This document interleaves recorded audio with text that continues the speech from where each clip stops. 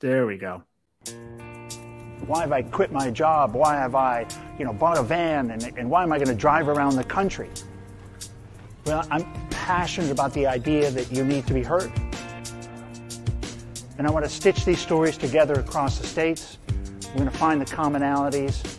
And it's going to be really an amazing experience. And I look forward to you joining me on the jar.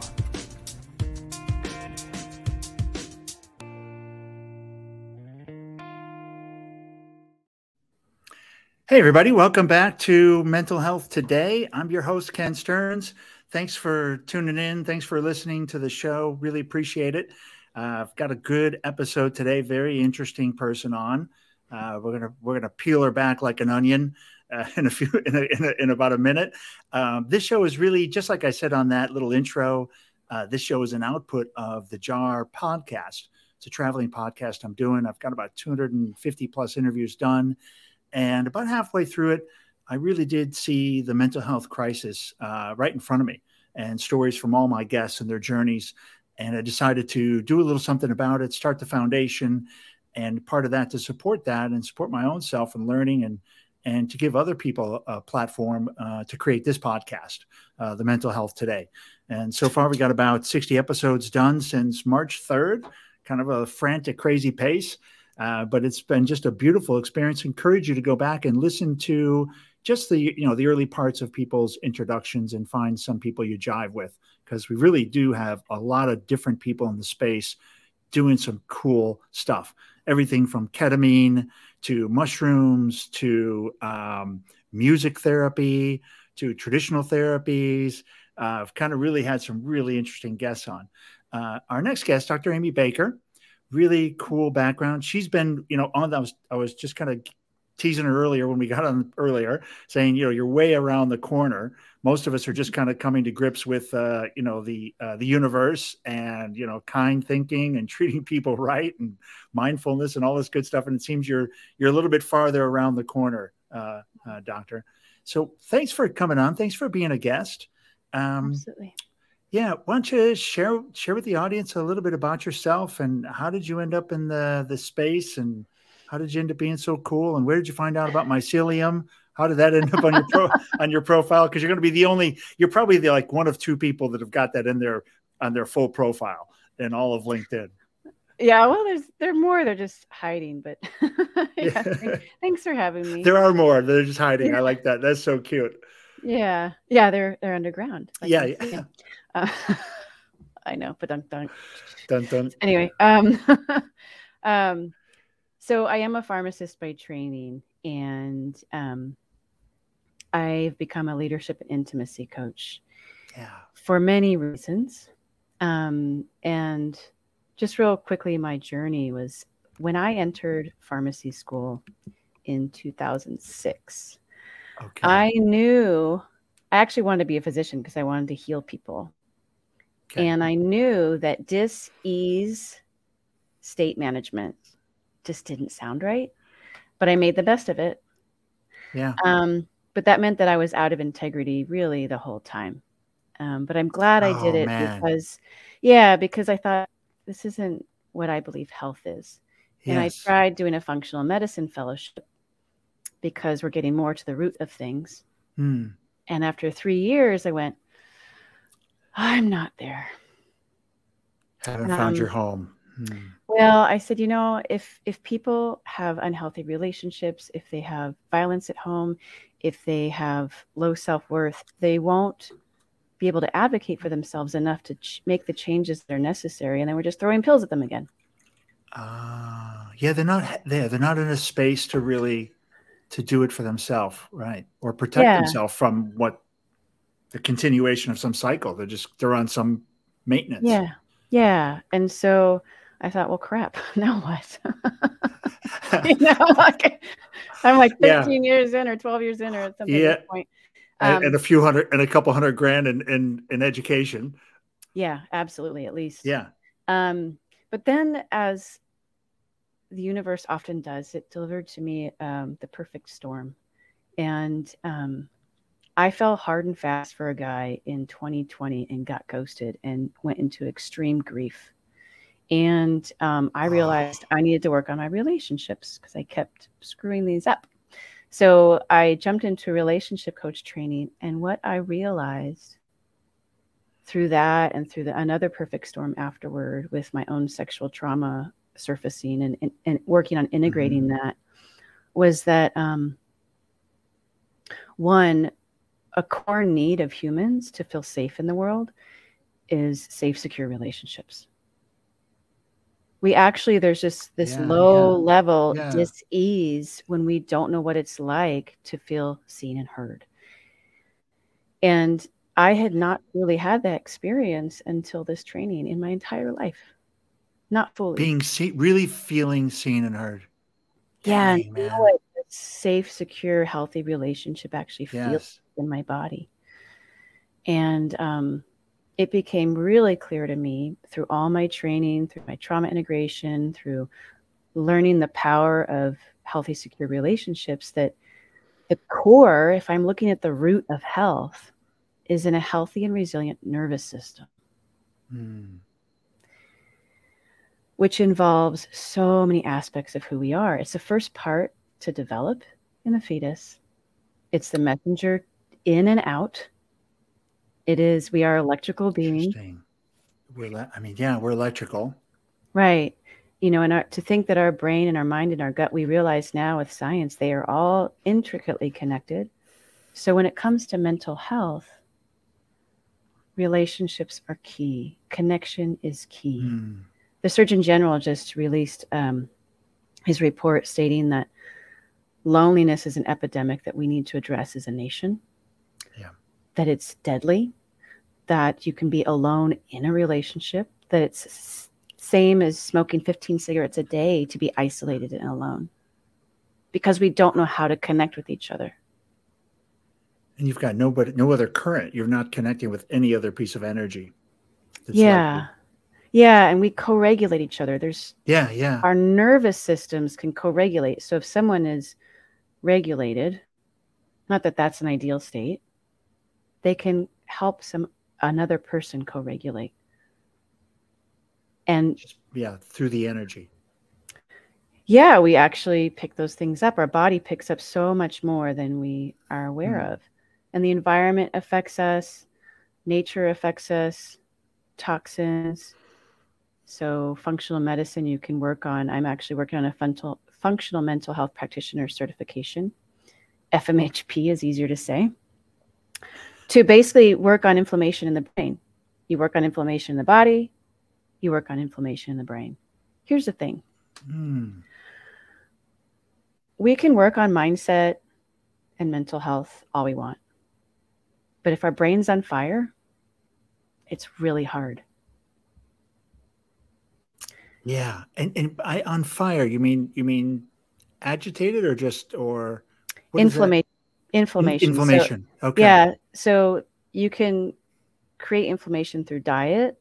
Yeah. There can be parasites. There can be environmental toxins that your body's overburdened with. And so oftentimes working on relationships and mindset and mindfulness and all those things aren't enough. We need to put out the fire on the physical side to support the optimal functioning of the nervous system, which includes the brain. People don't think of that. Yeah, it's like it is the CPU of the whole thing, right? Isn't it somehow? Pretty much. Well, and the heart. Yeah. The heart. Is, I wonder actually how much the brain is a seat of reactivity and wisdom.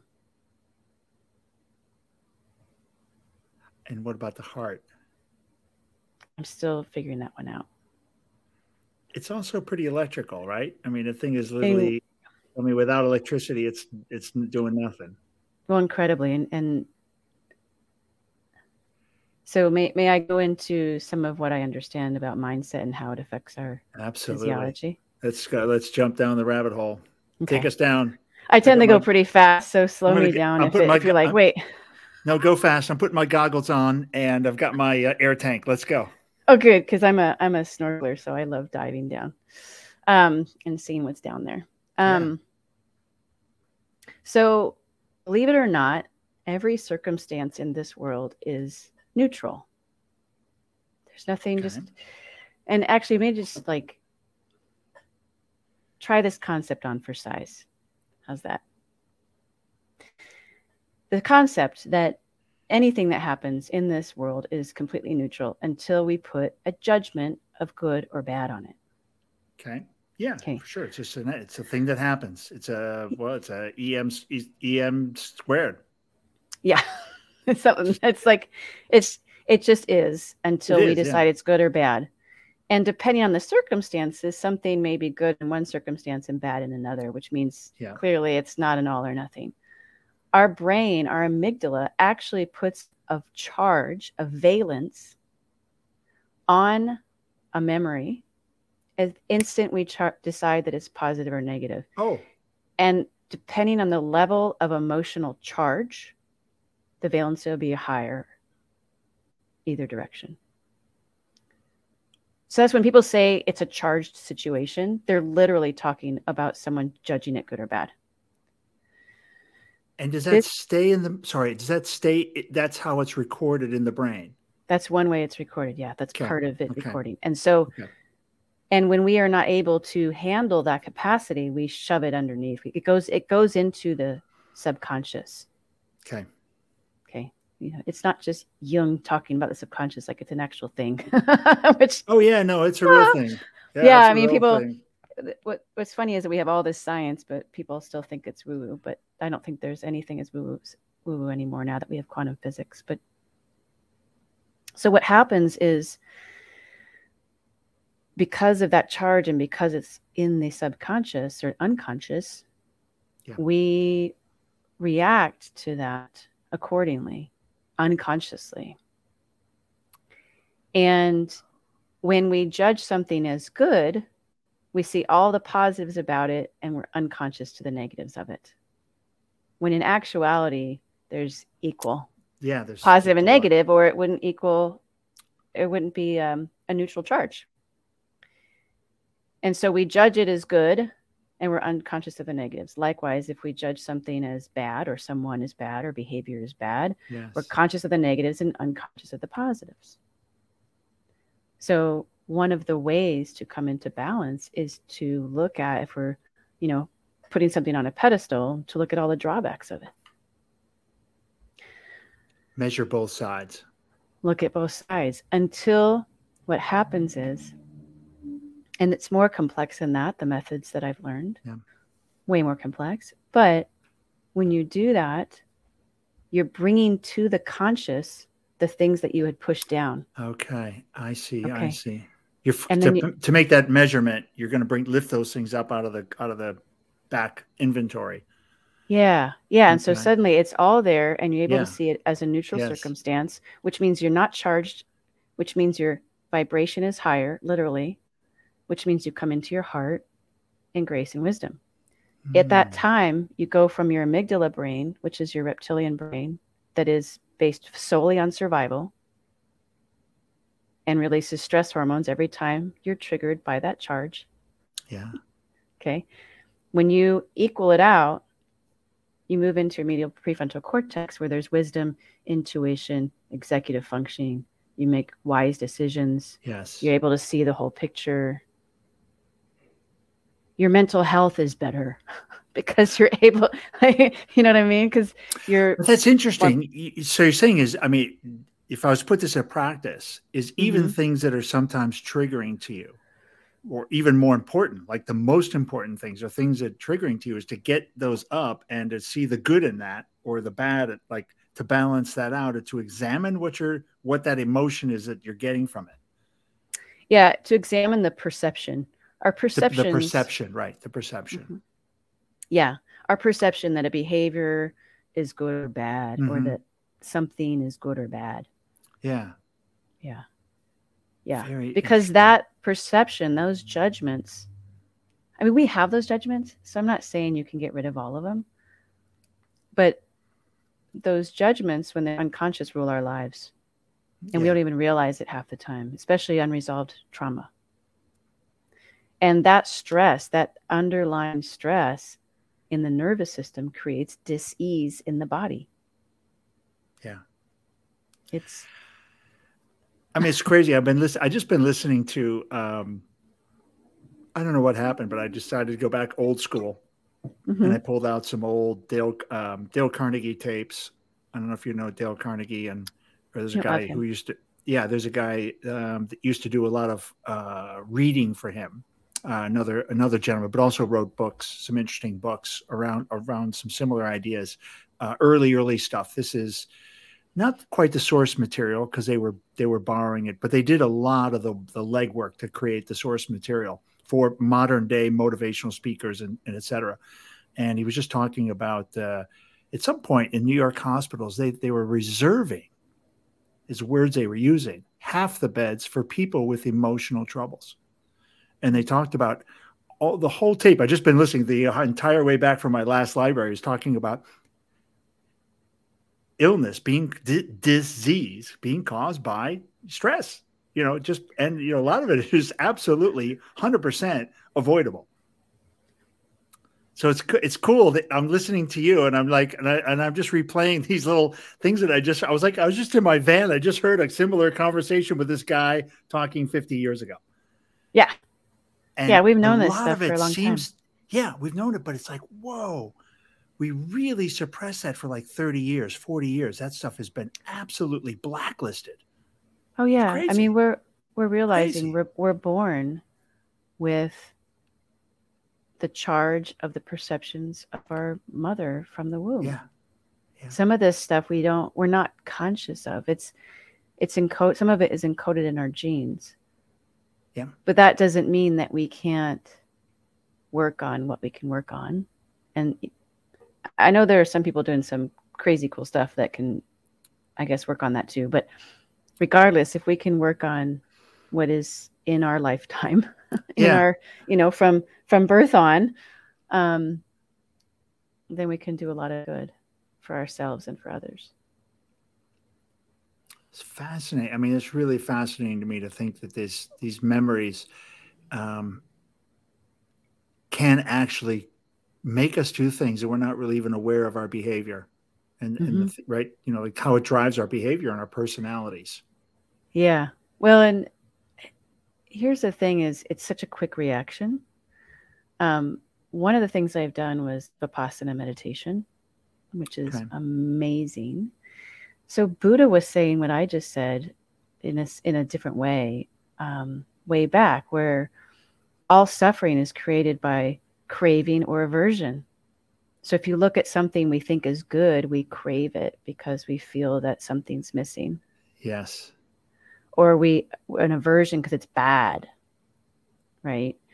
It's all the same thing. And all suffering is created from this, from not being in the middle, from not being able to hold the paradox of life, to hold all of good and bad, which means to be with everything.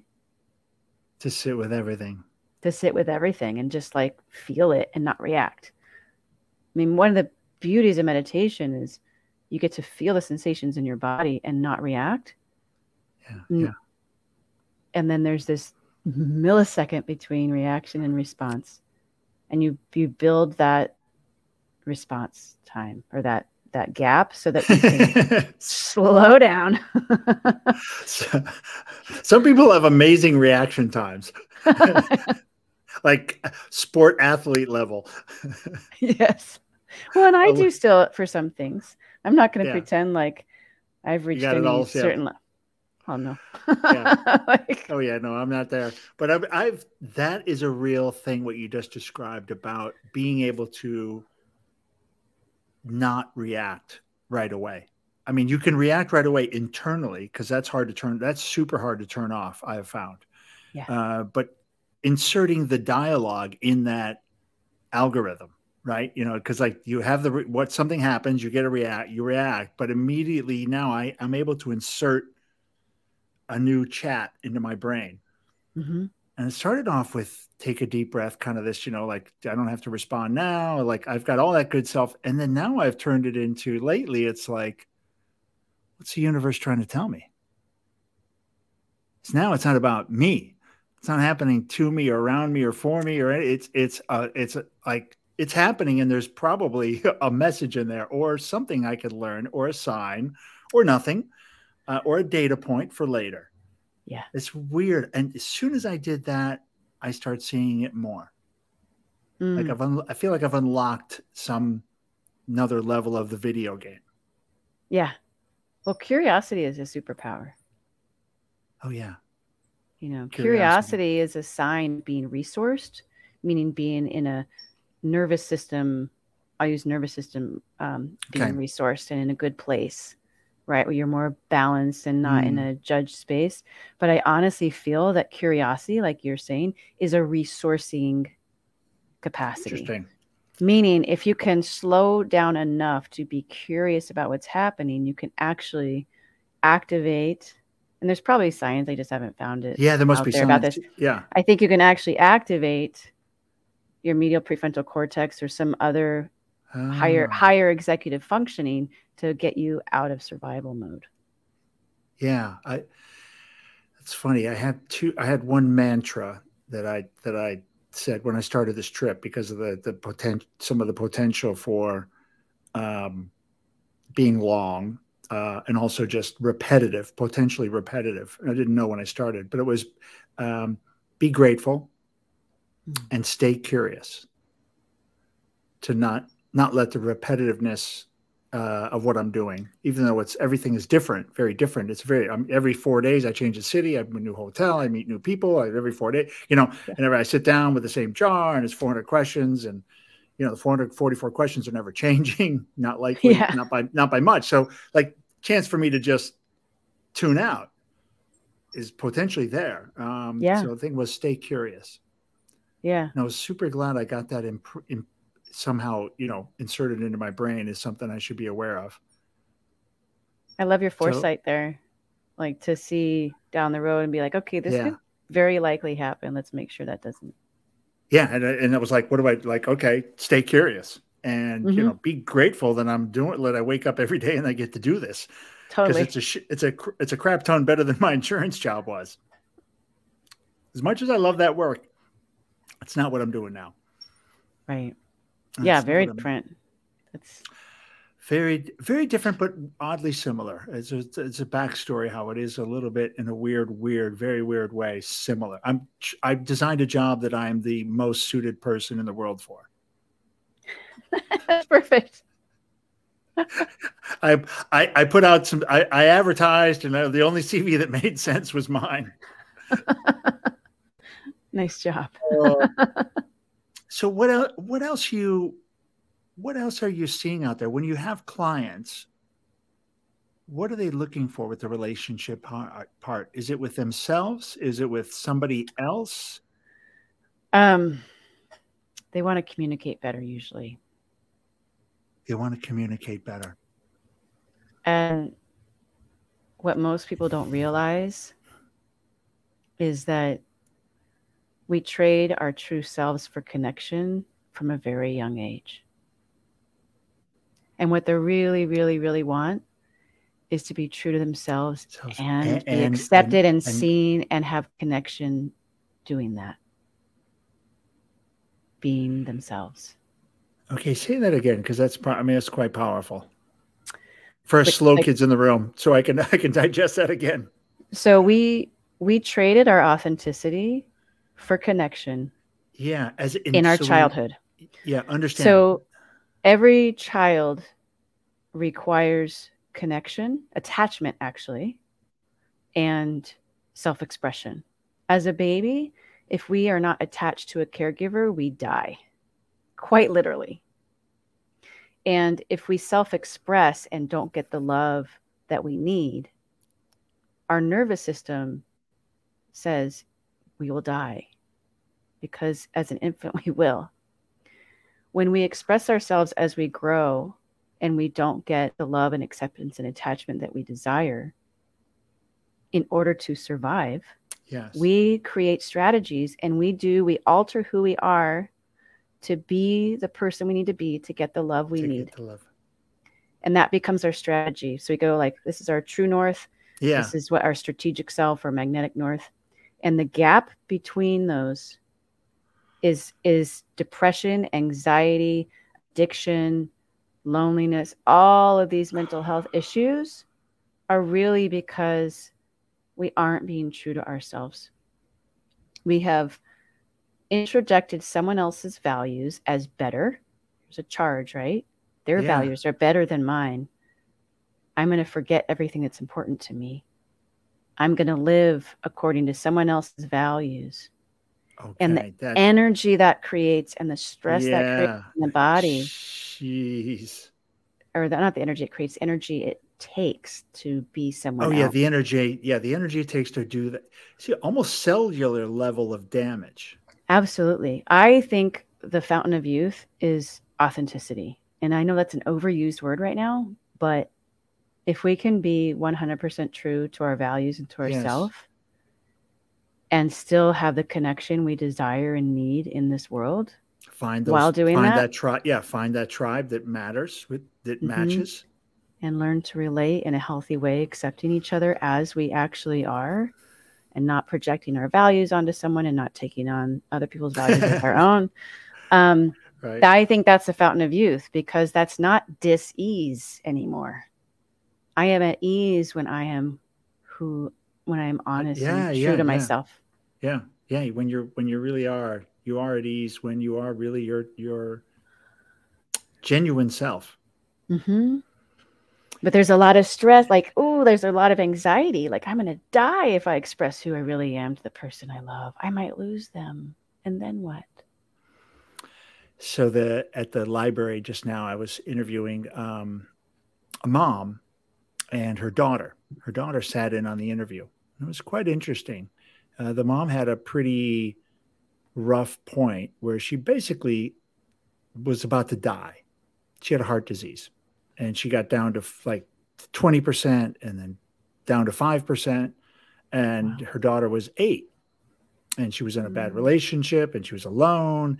And so, this story kind of, as we talked between the two of them, the daughter basically said, yeah, I lost my childhood at 5 or at 8, and I buried it.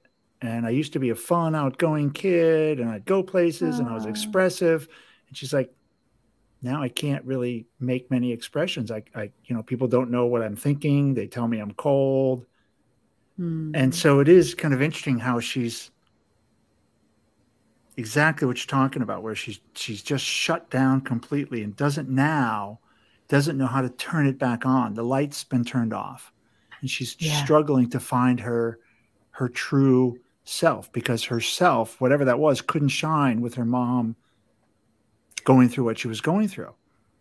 So she didn't have that support. Yeah, she could. Right. Her mom was just, barely alive. And obviously the dad situation was not good. When there was a guy in the house, it wasn't a good situation. So all that was all happening as well. So anyway, it was interesting what you just said. And I just saw that literally manifest in a person who was saying, I want to, I'm now almost 16. It's time I need my childhood back. And it was a really cute. It was a really cute sad for me in a way, heavy for the mom. The mom had to hear the daughter say this. Wow. Yeah. It was and the mom was just cool with it. Like, she was chill. Like, she knew all of it in a way, but I think it impacted me more than the mom, because I could just see the daughter and I was like, oh man. Yeah. But here's the thing. So I love that you shared that. And that is, it's sad. And yet, if I look at that as bad, right, I'm once again falling into a trap. Here's the thing is, I studied with Dr. John Demartini. He's an amazing human being. Some of what I'm saying comes from him. Okay. And our voids create our values. What we feel we are missing creates what we are passionate about. Sometimes if we weren't lacking something in our life at some point, it wouldn't drive us towards the opposite. I suffer with mental health issues and depression and emotional lability. My grandmother had schizophrenia. My daughter had mental health issues. Drugs didn't do a darn thing for me. Yeah. I had eating disorders and addictions. Like there's no medication that would have helped the disconnect I had from myself. Period. So, yeah. And so part of the reason I'm passionate about this is because of what I went through. Which is so, but without that, you wouldn't be where you are today. Right. You wouldn't have the knowledge. You wouldn't have any of the street cred. You wouldn't be able to go into a room and talk to a client, right? Yeah, and say, look, someone asked me, why should you be a relationship coach? You've had 3 divorces. And I was like, because I've screwed up every way possible in relationship. I have zero judgment. And I've turned it around. Yeah, look at me now. That's why. I'm not a train wreck. I'm actually a well put together human. That's why. Yeah. I love that. That is what a baller client. Did you get him as a client? Or no, her? He was an entrepreneur, is in a mastermind, and he's in your mastermind. It's a great question, you know. Oh, I love that guy. I love that. I mean, I probably wouldn't like that guy actually, but I love the fact that he has that question.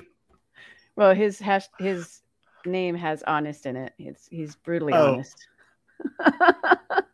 So, and I'm grateful. Honest to the point of, well, I would say recklessness on that one, because that is actually a great question for you to examine. Yeah, it is a great question. I'm glad that he asked it. Okay, I missed my time marker. Somehow it flew by. What are the thoughts what are the things you want to express? What else you want to make sure the audience knows about you, or about what you found out, what you're working on?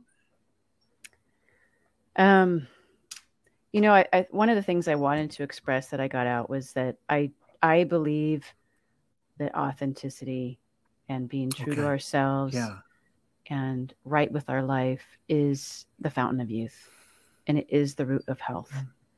And every journey is different, and our lives are perfectly designed to deliver us the healing we need, as much as we hate dealing with it. There is this crazy divine order in the universe. You know, I studied Taoism, and I've done meditation, and then I've studied with John. Like, everything I've studied is all essentially saying the same thing. The more you are able to hold and accept all of a situation, the good and the bad, the more you're able to be in your heart and in right mind. You'll be intuitive. You can take proper action on your behalf. You'll be able to hold space for others. You'll be in your heart. You'll be in your heart. Heart-led. Yeah, and it's not woo-woo. There's some real powerful techniques out there, and people out there, and community. And I'll tell you what, we are not meant to grieve alone. We are not meant to suffer alone. And if loneliness, if you don't have healthy community, find a healthy community and lean into that. And if you don't have them, become the person that belongs in that healthy community. You know, we need that more than ever. I needed that recently, and I could not have done as well going through a really painful experience without my community.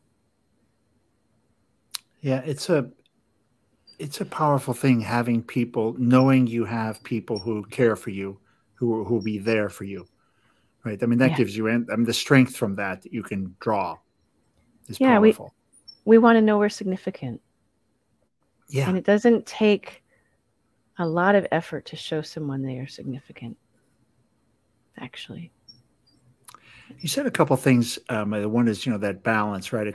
Being able to hold space, accepting the good and the bad, or the judgment, whatever, accept all things. And, some people perceive these, some things are good to some people, bad to other people. So, being able to accept that. I had this kind of theory that universe is just a sum. Everything balances to zero. And so what you said was like really resonating with me, because I've had this theory that, everything happens. It's just really at the end, the universe. And I did this more for my own ideal of when you don't feel like you're getting what you deserve in life or the world, right? You're doing things, and I like to say the universe hates an imbalance, and it will move mountains to fix an imbalance because it sums to zero, like you were just saying. Everything, it all good and bad. There's as much good as there is bad, and if it sums to zero, if you create positive, if you go out there with your thoughts, your mind, your talk, your relationships, and you create positive energy and do positive things, you will feel the warmth of that. I mean, that's creating sunshine in the universe. It's like, whoa, this person's over here creating way too much good stuff. We got to go sort that out. Like they're creating a problem that's an imbalance now. Right. And so they got to go kind of reward you for this. They got to kind of offset your carbon. You're kind of offsetting your carbon. Well, and that might just be that you're putting positive on a pedestal. So positive thinking is when it's putting positive on a pedestal as better than the negative. We're creating more of that dissonance. So more good, not the visual things, but more good things, actions, doing good. Yeah. Being good. But that's also putting good. It depends on, if you're putting an action as good. Yeah. Versus from my heart. Yes. Then you're potentially creating more of that dissonance in yourself and that imbalance. And I don't want to, I don't want people to be like, oh shit, what am I doing now? To worry. Just know that people know when they fall into their heart, there's a tear of gratitude. Gratitude is a sign of falling into the heart. Gratitude and inspiration. I love those. So, yeah. Well, I went to class again. Now I got to say, first off, I'm super impressed that you were a pharmacist and you felt that you were not in your right place. And man, despite all the logical reasons to stay and make money and put your 20 years in and then go do it, and know, wow, you threw all that away to follow your heart. Yeah. Yeah. I had great pay, 8 weeks PTO. Anyone else would have thought I was crazy. So. Yeah. I have a few people look at me and thought I was crazy when I did this. So don't worry. No judgment here. Yeah. The only thing I'm going to judge you on is the level of crazy. Like, was it crazy enough? I mean, I sold everything and hit the road as a nomad. Is that crazy enough? You would know. Oh, wait. I love that. Yours. All right. That's crazy enough for me. All right. You meet the crazy bar for Ken. Sweet. Amy, any other last thoughts you want to impart? Any other, how do people find you? I'm Amy RX Baker everywhere on social. I did all this and I forgot to put your brand up. There we go. Amy RX Baker. So yeah, I'm working on a program for women right now who to live and love on their own terms, stop giving away their joy, their power, and their safety, like I used to do. And I'm really focused on shifting how we view health in society. Yeah. And looking at what's working versus what's not, and looking through the lens of the nervous system at our health. And so I don't know what that looks like yet, but that's my true north. That's your true north right now. I love it. Well, I hope everybody can find their true north. And if, and in that process, maybe close the gap on the other, close that gap, right? Between your true north and what the role you are playing in life now, and closing that gap to your true north. Yeah. And find that your mental health gets much, much better. Yeah. And you probably won't be sick and you won't have disease, because all that stuff is definitely I really do believe that happens at a cellular level. Oh, there's plenty of research. It's just it's kind of kept under wraps for the most part. Nobody wants to disrupt. We got a multi-trillion dollar health industry, healthcare industry and drug industry that we are, we don't want to be going off crazy, Amy.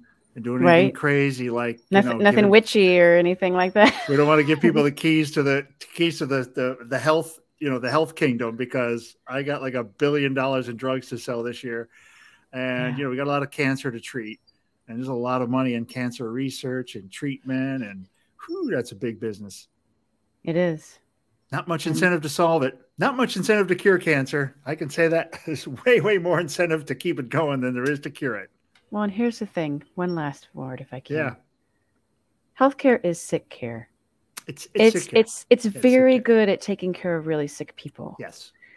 If we can just take the burden that it's trying to take on of social determinants of health and, homelessness and domestic abuse, some of these things it's trying to take on, put it back in the hands of society. Yeah. And help each other out. We'll unburden the system and we'll help each other be healthier, more sovereign individuals who are unmanipulable by technology and rhetoric and all the things that manipulate our brains, because we won't be polarized in our brains. Boy, that polarization thing sticks with me when you just said that thing about, the whole, there's a lot of life that is well presented as polarized. It seems to be a kind of a good formula. It is. It's a great way to appeal to people's animal brains. It's absolutely activate survival mode, so that there's one, it's black and white thinking, one solution. Yep. Versus. Don't want people thinking. Okay, I'll stop. I could go on for days. Yeah, you and I could go down that rabbit hole, I have a feeling. Amy, awesome chat, and thanks very much for being a guest. Thanks everybody for supporting the Mental Health Today show. Please do share this episode and invite other people to come watch them when we're on LinkedIn, Facebook, and also YouTube. And then do find us on Spotify, Apple Podcasts as well. This show will be there in a few weeks. And this one is live, sitting around somewhere in the ether as soon as we hang up. Awesome. Hang around, Amy. I'll see you in 30 seconds. All right. Thank you so much. Sure.